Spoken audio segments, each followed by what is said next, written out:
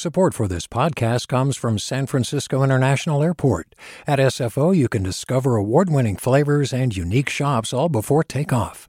Learn more about what's at SFO at flysfo.com.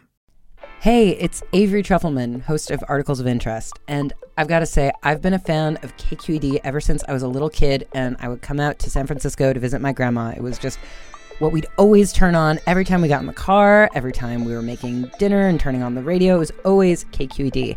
And then over the years, I've become a massive fan of KQED podcasts because this is local reporting at its best. These are answers to questions you've always wanted to know, interviews with exciting, unusual voices, necessary journalism, all told with love and care and artistry. And did you know that a majority of KQED's funding actually comes from members? It's just people like you and me supporting the programs they love, while also getting access to cool events, behind-the-scenes footage, and so much more. If you want to sign up and be a part of this amazing community, visit donate.kqed.org/podcasts to become a member today. That's podcasts with an S.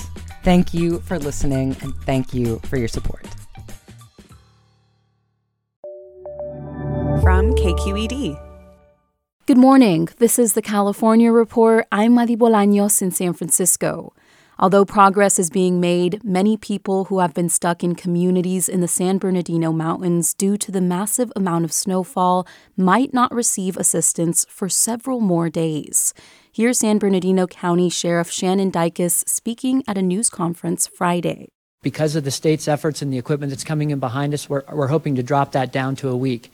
People are already seeing a number of relief. I don't want it to leave everybody with the impression that citizens' vehicles aren't moving around up there. There are some residents that have snow chains and four-wheel drives. I've seen them from the air. They are moving around. Katie K. Mead lives in the community of Lake Arrowhead.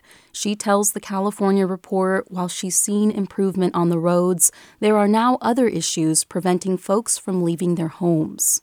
Even if the street is clear, we now have berms that are in the 4 to 10 foot range, depending on the neighborhood. So if you are somebody who has an 8 or 10 foot berm in front of your house, even if your road is passable, there's no way to get out of that unless you can find someone to hire, or if you have the ability to dig yourself out of. Kay Mead says many people are sharing messages on social media, particularly if they need help or are stranded, and the community has come together to help out. Just experiencing this kind of togetherness and watching out for each other is really heartwarming and just so wonderful to see.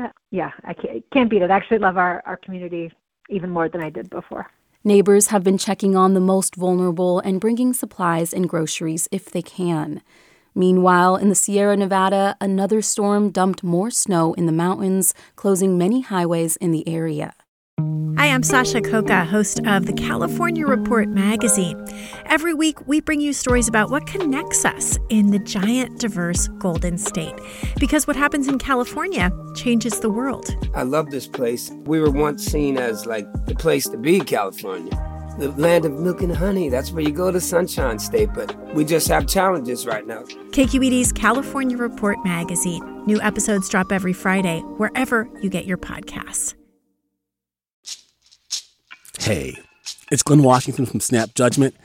And if you love what you're hearing, and I know you love what you're hearing, please consider becoming a KQED member.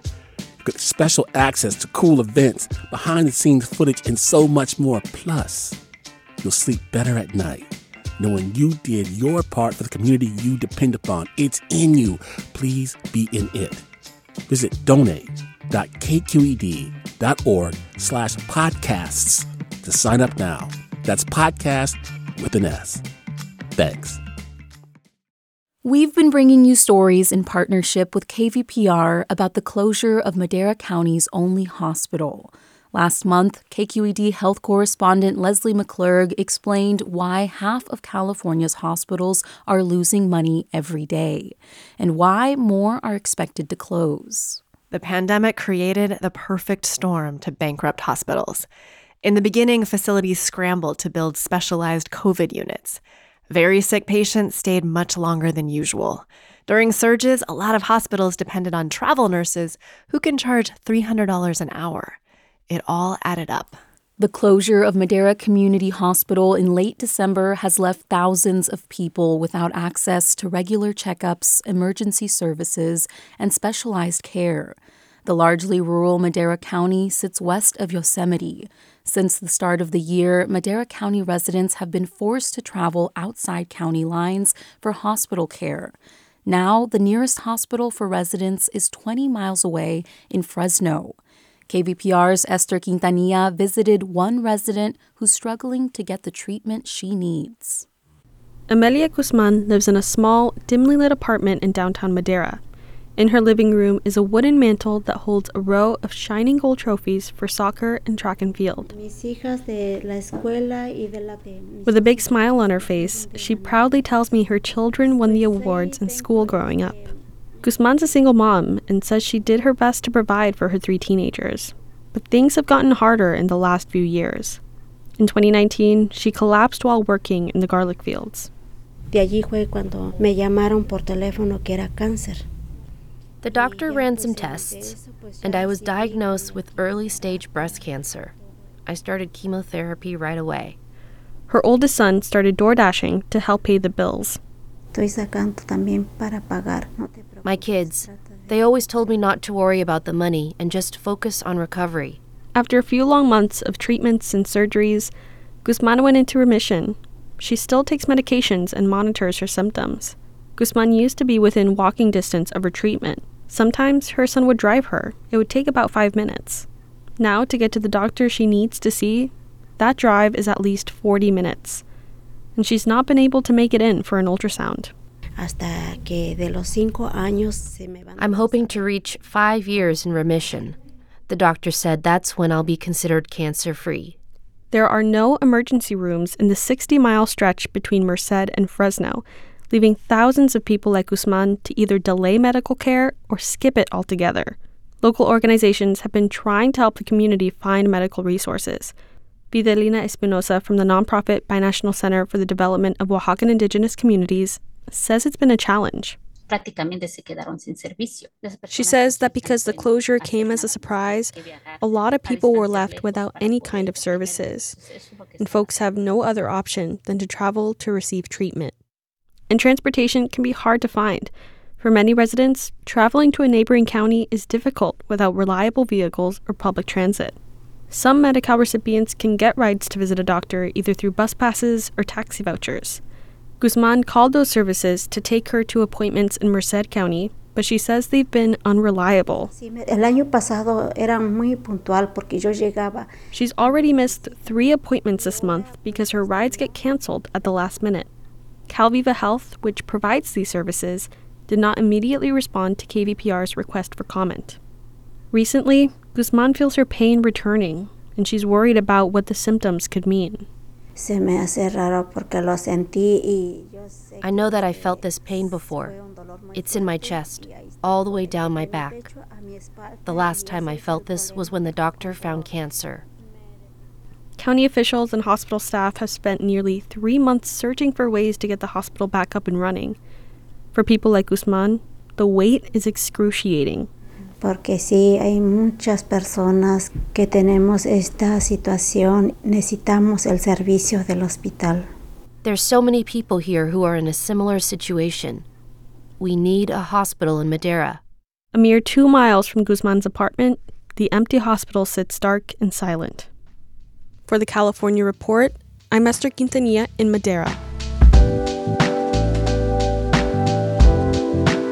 And that's the California Report for Monday, March 6th. We're a production of KQED Public Radio. I'm your host, Madi Bolaños. Thanks for listening and have a great day. Support for the California Report comes from Hint, fruit-infused water in over 25 flavors like watermelon, pineapple, and blackberry. No sweeteners, no calories, in stores or delivered from drinkhint.com.